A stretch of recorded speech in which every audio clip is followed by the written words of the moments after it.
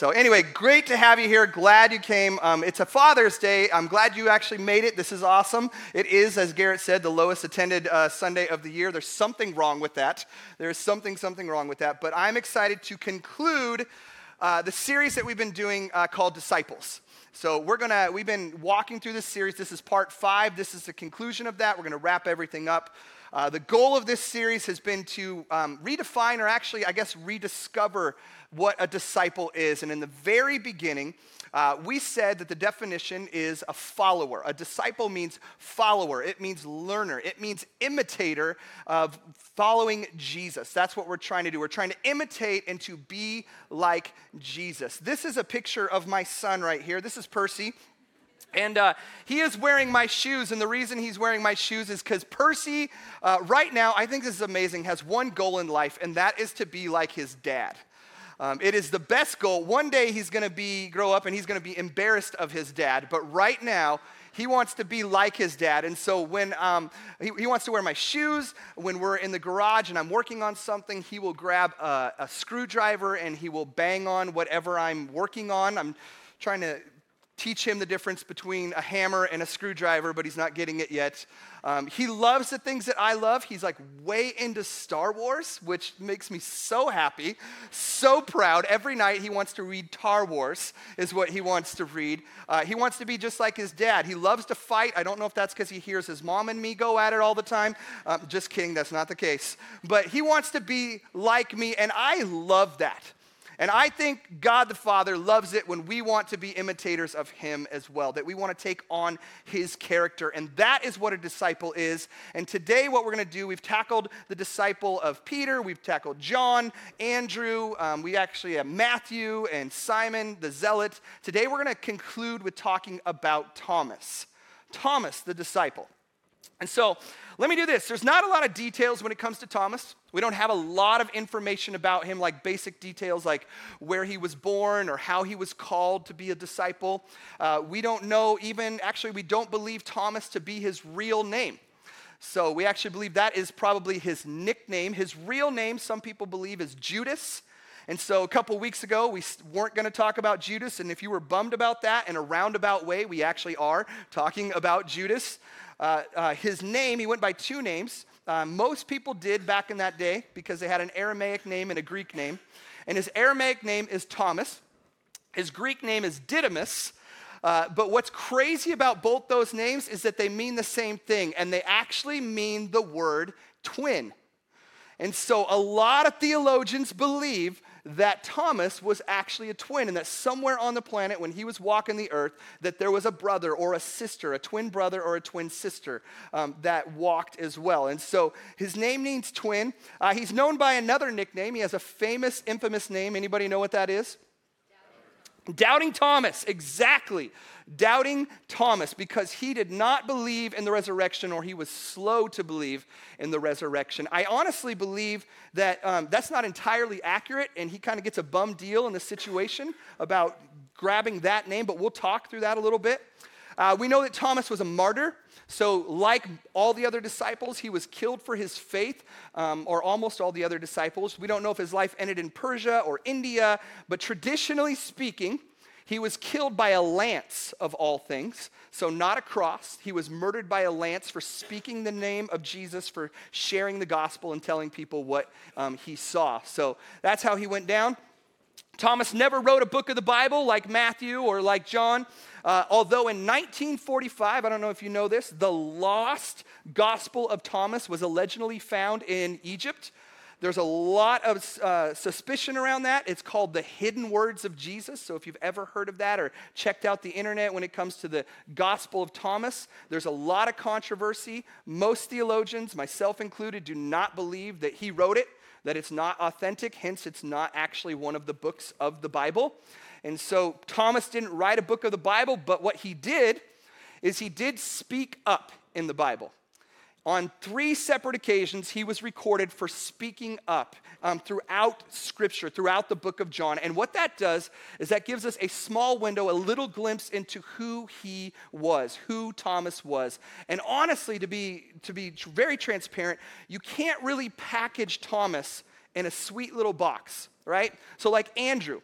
Everything that Andrew did was bringing people to Jesus. It's really easy to say that. Peter, he was the leader, right? He made mistakes, but he always went big. John was young. It's very difficult to put Thomas in a box. In fact, the best way that I could describe him is that Thomas was a mess, is what Thomas was. Thomas was, and Garrett said it in our office, a hot mess. I don't know what that means. All right, I'll confess to you, I don't know if he's an attractive mess or he has a warm temperature of a mess. I just know that Thomas was a mess. In 1 second, he's speaking up and he's completely courageous. And the next moment, he speaks up and he's totally confused. And in the following moment, he speaks up and he's a complete skeptic. And so we're going to look through those 3 instances where he speaks up in the Bible, he raises his voice, and we're going to skim through the first 2, and then we're going to sit on the last one, the famous one about him doubting. So let's start in John 11, and this is where he declares his allegiance to Jesus. This is where he comes across, honestly, as very courageous. The situation is this: Lazarus, Jesus' friend, has just died, or he is sick, or Jesus heard he was sick, and so he stalls for 2 days, because that's just crazy. Jesus hears his friend sick. He can heal anyone. He can fix the sick, obviously, but then he waits 2 days, and the disciples are wondering what is going on. Why, I don't want to go back to Judea, but here's what went down in verse 7 of John 11. It says, finally, he being Jesus, said to his disciples, let's go back to Judea. But his disciples objected, Rabbi, only a few days ago, the people in Judea were trying to stone you. So they were trying to kill him. They were trying to murder him because literally in the previous chapter, Jesus declared that I and the Father are one, which is a heavy statement, and when the people heard that, they were very angry. That's blasphemous, so they wanted to destroy him, and so the disciples ask, are we going there again? Verse 14, so he told them plainly, Lazarus, that's his friend, is dead, and for your sakes, I'm glad I wasn't there, which is confusing. So why? For now, you will really believe. Come, let's go see him. And what Jesus is about to do is one of his biggest miracles that he'd ever done when he was on this earth. He's about to raise a man from the dead.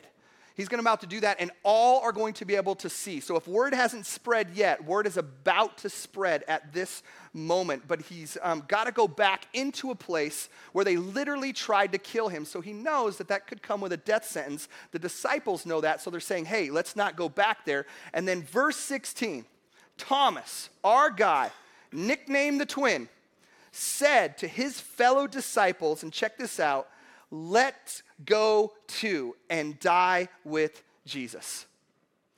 That is Thomas.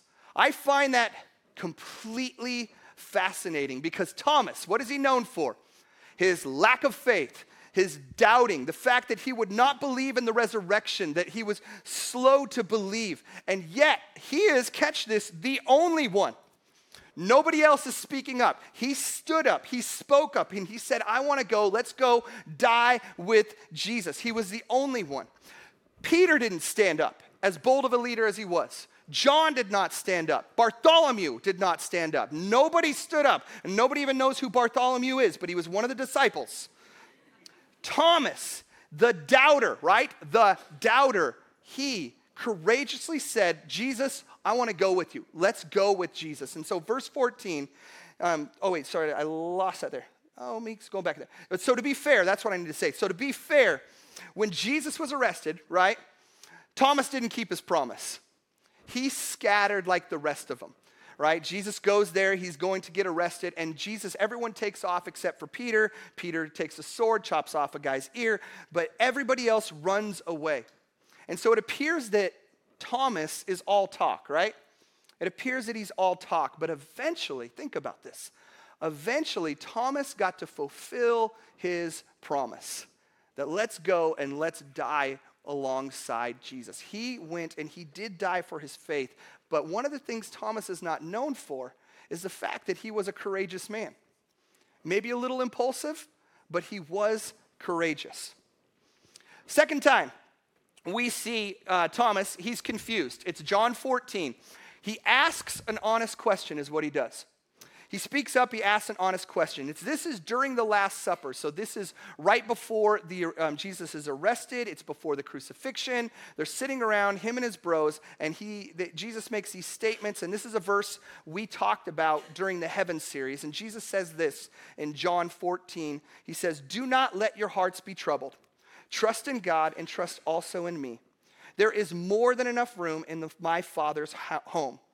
If this were not so, would I have told you that I am going to prepare a place for you?" And here's where the good news comes in. "When everything is ready, I will come and get you, so that," this is why, this is his purpose, this is what God really wants, "so that you will always be with me where I am." And then here is the statement in which Thomas gets confused. "And you know," so you understand, you comprehend, you should already get this, "the way to where I am going." And so Thomas in verse 5 literally blurts out, as he is confused, as I would be confused in this situation, "No, we don't know, Lord. We have no idea where you are going." And then here's his question. "So how can we know the way?" Sometimes what Jesus would do is he would make statements that don't make sense at the time to the disciples. He would blurt out statements that just don't make any sense. But after the resurrection, after they had the full context or the whole plan, it finally made sense looking back. But at the time when Jesus would say these crazy things, they did not make sense in the moment. And so in that moment, Thomas is confused and he asks the obvious questions. And notice again how none of the other disciples are actually speaking up. None of them are saying anything. And so Thomas asks, "How can we know the way?" Which I think is a very honest, sincere, genuine question. And he's doing exactly what a disciple should do. It's a good question. And the reason it's a good question is because he's a disciple, right? What is a disciple? A disciple is a learner, someone who asks questions. And so he's asking a question. He's doing exactly what he's supposed to do. Percy, my son, he has one question that he likes to ask me all the time, over and over and over again, and all the time. And he says, "What dat? What dat?" He'll point at something like a bird, and he'll say, "What dat?" And I'll say, "It's a bird." I could have told him it was an alien, but I say, "It's a bird." And he's like, and his response is always the same. Like he just learned the most important thing in the world. He's like, "Oh," right? So what that? "Oh, that's a lawnmower." "Oh, what's that?" "Oh, that's a fish hook." "Oh, what's that?" "That's a remote control, and that belongs to Dad." "Oh." And he'll always answer with "oh." Because he wants to learn, right? And he's learning and he wants to be like his dad. Same thing with Thomas here. He's asking a genuine, honest question because honestly, Jesus is being a little confusing. He says, "So how can we know the way?" And what Thomas is asking is, how do we know the way to heaven? And check out the answer because it's amazing. Because Jesus gave what is probably one of the most memorable, powerful, clarifying verses in all of Scripture to Thomas's question. He says this, Jesus said, I am the way. Me, Jesus, the person standing before you, I am the way, the truth, and the life. No one comes to the Father except through me. And so what Jesus is saying, he's saying, Thomas, you know me. And because you know me, you know the way. All you have to do is follow me. And guys, that is the gospel right there. That is completely the gospel. Is that all we have to do is follow Jesus. Jesus didn't say, hey, go straight down this road, take a left at the gas station, go 2 more roads and then turn a right and you'll find your way to heaven. He is saying the way to heaven is through him. He paved the path that only he could pave, that we could not pay on our own. He paved that path. And all we have to do is follow him. How do we follow him? Listen, it simply says get to know him. Get to know him. Your disciples know the way because they know Jesus. And if we want to get to know Jesus, it's the same path. If we want to get to heaven, we just get to know him. And so Thomas, at this point in this stage, if you were to just read up to this point in the Gospel of John, you're like, oh my gosh, Thomas is the man. He is super courageous, right? He's willing to go and die with Jesus. He's asking honest, sincere questions that nobody else is willing to ask. But then he takes a left turn in John chapter 20, where he becomes a skeptic and he demands evidence.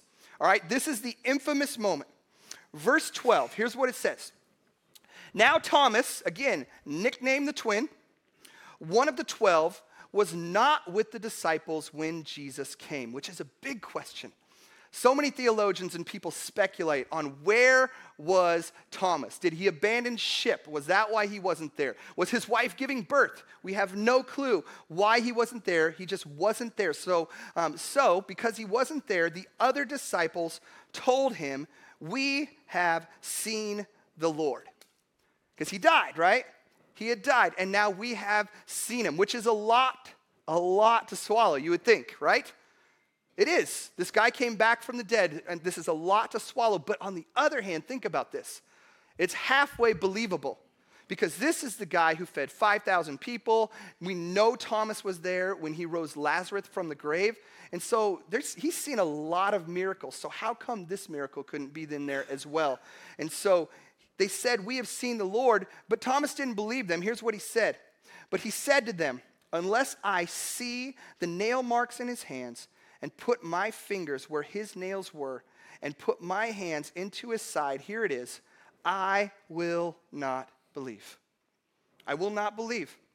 Verse 26, it's interesting. A week later, so 1 full week of wondering and wrestling, Jesus' disciples were in the house again, and Thomas was with them. And here's where it gets crazy.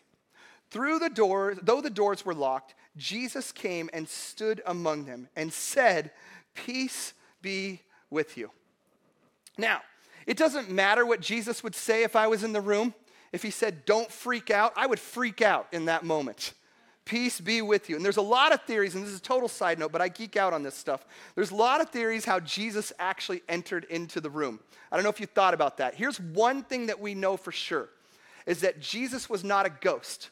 So he didn't float into the room like Casper and just, boom, here I am. We know that that was not the case because Jesus has a body.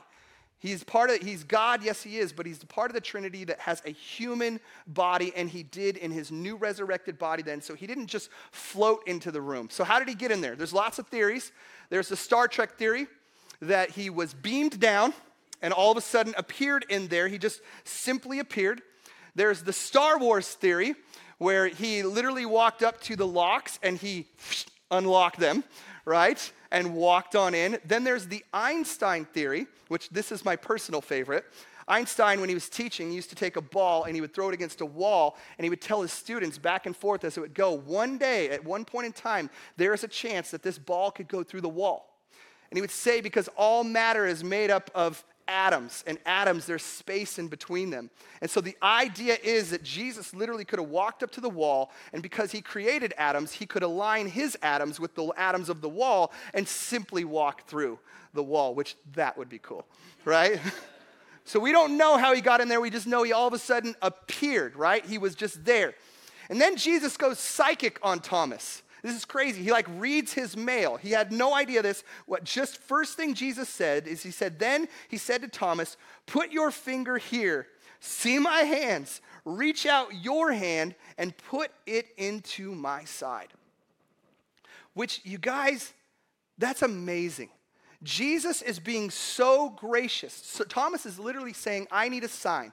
How many of us have ever said in our lifetime, "I would like a sign, God. Show me a sign." He's literally giving to Thomas what we have all want and desired, which is to see and to touch Jesus. He is giving him that opportunity. And then Jesus says this. Jesus comes down on him. He says, "Stop doubting and believe." Stop doubting and believe. Now this is interesting. We call Thomas Doubting Thomas, right? But Jesus did not rebuke Thomas because of his doubts. Jesus rebuked Thomas because of his unbelief. And there's a difference there. And we can actually tell the difference in the words of Thomas. He said this. He says, "I will not believe," right? That's what he said. In the Greek, it's actually a double negative. He says, "I positively will not believe." You see, doubt, you guys, is I have a hard time believing this. There's some problems here. I'm wrestling with this. I'm just not sure. That's doubt. Unbelief says, "I will not believe until you give me the evidence that I am demanding at this point in time." That's what unbelief is. And so Thomas was not, as much as he's named a doubter, he was not a doubter. Thomas just straight up did not believe. He refused to believe. And so he's not so much a doubter. And please hear me on this, because this is huge. This is so huge. Hear this. Faith does not exist without doubt. I will say that again. Faith does not exist without doubt. All right? Faith is not the absence of doubt. The absence of doubt, okay, is called certainty.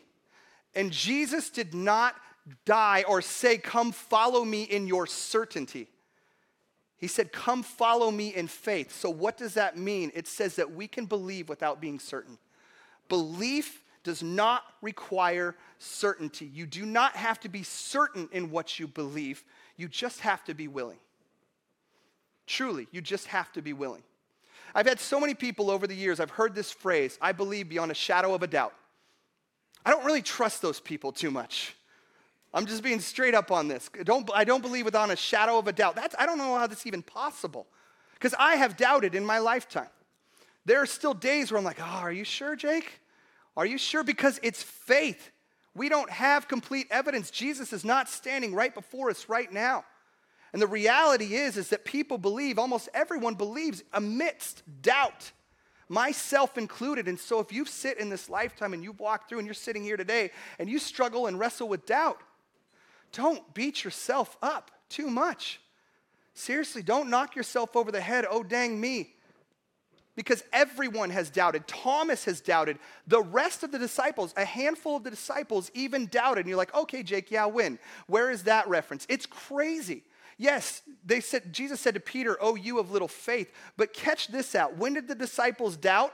Maybe at the beginning of Jesus' ministry, maybe in the middle, maybe near the end once he died. No, right before the resurrection. These are the guys who changed the world. And catch this, it says in Matthew, when they saw him, talking about Jesus, they worshiped him. This is right before Jesus goes up into heaven. They've done everything. They've seen the miracles, they've seen him rise from the dead, and then it says, but some doubted. The disciples, catch that, who saw Jesus, who walked with Jesus, who talked with Jesus, doubted. Some of them doubted. And so truly, doubt is a part of faith. It's in there. God wants us to move past that and to believe. And to believe does not require that you have complete certainty. William Sloane Coffin, a clergyman, said this. He said, faith isn't believing without proof. It's trusting without reservation. That's a huge statement. It's a huge statement. And so what can we learn from Thomas? Let's talk this through. What can we learn from Thomas? Because Thomas is a mess. In 1 second, he's courageous. In the next second, he is confused. He is demanding. He is even to the point of disbelief. So what can we learn from Thomas? Here's the one way, if we could boil it down into one thing, is this. And that is Thomas was in process, right? Thomas was in process. And that's what disciples are. That's my whole deal for this morning. My one thought, my one point is disciples are in process. I am in process. If you are a disciple of Christ, you are in process. I'm a mess. I screw up. I have doubts. I know that some of you sit here and do the same thing. We are a mess. We are in process. And that, friends, catch this, is okay. That is okay. The Apostle Paul wrote this. He says, I am certain that God, who began a good work within you, will continue his work until it is finally finished. Therefore, we're in process, and he'll finish it on that day when Christ Jesus returns. Disciples are in process. We are all in process. I wrestled whether I should share this story or not, and so I got permission from my wife and from my daughter, so I will share it as we go. This happened this week with my daughter and me as I tuck her in. I'm actually a little embarrassed. I can't believe I'm going to share this. I'm tucking Paisley in, and she's my 7-year-old daughter, and as I'm tucking her in, telling her a story and talking with her, I give her a kiss goodnight. And Paisley, my daughter, really desires to be funny. She wants to be funny. She wants to. And so as I'm going to give her a kiss, she sticks her tongue out. Right? And I kiss a tongue. I've never been slipped the tongue by my daughter before. That was the very first time. All of a sudden, I'm tucking her in. It's a good, nice, intimate moment, and there's a slug in my mouth, right? And I reacted like anybody, any dad, hopefully dads would react. I freaked out. Like I just, instantly, I grabbed my hand and I pushed her face pretty hard away. I didn't slap her, okay, for all you people who are going to call the police on me. I pushed her face fast away. I'm like, whoa, we don't do that. That is a no, Paisley. This is not appropriate, right? And she thinks it's funny, and all of a sudden she realizes, oh, this is not funny. This is not funny at all. And so I said, we talked about it, and we said, that's not right. Daddies don't kiss daughters like that. We don't do that. Let's never do that again, right? 2 days later, I'm tucking her in again. This time my wife is in the room. I go to kiss her. I don't know if she forgot or just thought it'd be funny to try it again. But the next thing I know, I go in and I give her a goodnight kiss, and there's the tongue again, right? And this time I was like, honey, no, we cannot be doing that. That is a no, okay? And she said, I'm sorry, right? And I'm like, okay, well, I forgive you. And that was done, and that was over, and whatnot. And so all of a sudden, we go back to reading our nighttime story, and I realize, I look at her, and her eyes are just welling up with just tears. She's very upset. And I'm like, honey, are you okay? And she's like, I'm so sorry. And then in her tears, she truly quoted like Romans, where she says, you told me not to do it, but I did it anyway. You know, I didn't mean to. I'm so sorry. I'm so sorry. And to be quite honest with you, at that point in time, we're in the middle of the story. We're reading our Narnia book, right? And we're in the middle of the story. I completely forgot about it at that point in time. But it is still on her head. It is still on her heart. And she feels so bad in that moment. But I want you to catch this. From a dad's perspective, it was totally over and done with, right? It was over and we moved past that. Why? Because Paisley is in process. And I understood that as a dad. Now, if she's 16-year-old and doing that stuff, not good, right? Not good at all. But she's 7. And she's still figuring things out. And as a dad, I'm looking at that going, oh my gosh, I love her. You know, I know she's trying to be funny. Not funny. Good try, Paisley. But she's trying to be funny and she's trying to, whatever. But as a dad, I think as a father looking on us, it's the same thing. We make a mistake and we're so hard on ourselves. And we're so, man, I doubt it again. I am the worst. I think Jesus looks down on us and goes, oh man, my kid screwed up again. They said they're sorry, and then God moves on. And sometimes we don't move on, right? We get stuck in our doubt. We get stuck in trying to be something perfect, which we're never called to be perfect. Disciples are in process. And so what does that practically mean? Here's what it practically means. Number one, honestly, this is what I think. Cut yourself a little slack. Truly. Cut yourself a little slack. Don't be so hard on yourself. Don't hold yourself to a standard that God doesn't even hold you to. Because yes, he says, be perfect as I am perfect, but that is only through his son that we are perfect. He gets the fact that we are in process. Imagine, if you will, like your house gets broken into and you have a little puppy in the house that is growing in the process to become a guard dog. You don't come home and go, I am so upset with you, little puppy, that you did not stop that robbery while it was happening. Why? Because it's a puppy, and you don't expect that from a puppy. And I think Jesus recognizes that we are in process, and we are going to stumble, and we are going to fall. One of my favorite verses, not kidding, one of my favorite verses in all of Scripture is a quote from Isaiah, the prophet. He was saying this about the Messiah who was coming. He was saying this about Jesus. He's saying, a bruised reed he will not break, and a smoldering wick he will not snuff out. And what that means is that God, even if you make a mistake, he is not going to snap you off just because you're broken. I'm going to fix the rest of it. And I'm not going to, even though you have a little bit of fire in you, just a tiny little bit, I'm not going to snuff that out. That's not how God is. God doesn't hang us from a string, wait for us to make a mistake, and then cut us down into hell. That's not how it works. That's not how God operates. We are in process, and he gets that. He is a loving father. And so I would say give yourself a little slack. Truly. Keep seeking after Jesus, but we hold ourselves and get so down on ourselves when we mess up sometimes. The second thing is this, and this is big, and please hear me on this one. Be honest with Jesus. Be honest with Jesus. Please look at me, you guys, just for a second. It is okay.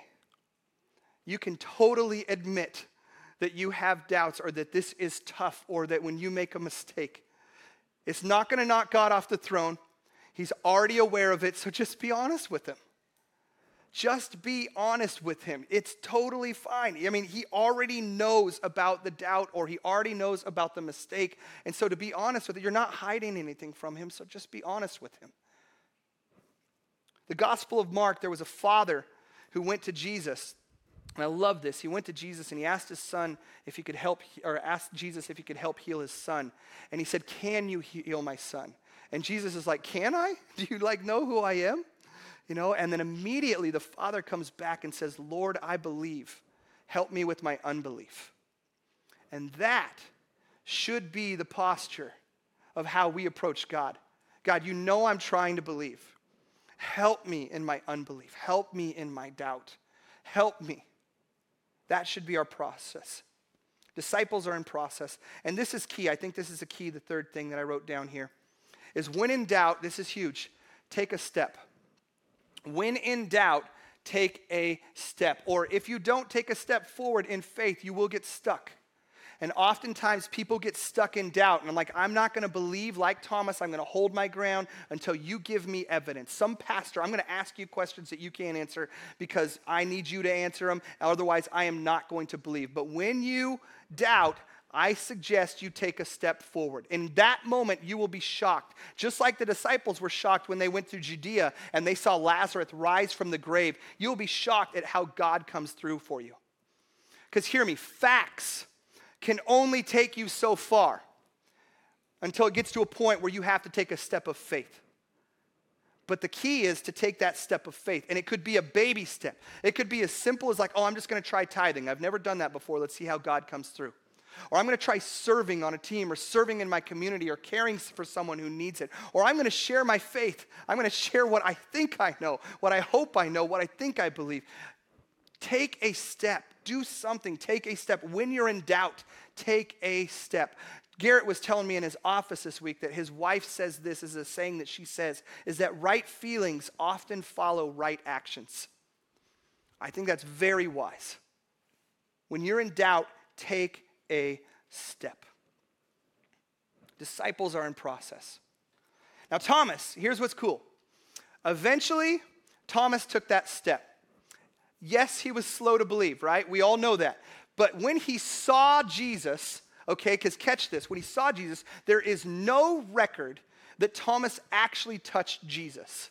A lot of people just assume, even the paintings show that he touched Jesus. But there is no actual documentation that he touched Jesus, only that he saw Jesus. In fact, the scriptures allude to the fact that all Thomas had to do was to see Jesus again. And when he saw him again, that was enough and that he believed at that moment in time. That's Thomas's testimony, that he saw Jesus. Not that he touched Jesus, but that he saw Jesus. And then Thomas said this, and this is crazy, in verse 28. He said, in response to seeing Jesus, he said, "My Lord and my God." And most of the time, I'm going to guess this, when we read through Scripture, we look at those words and we think, oh, not a big deal, okay, he believed.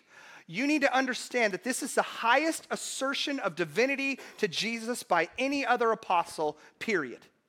Right?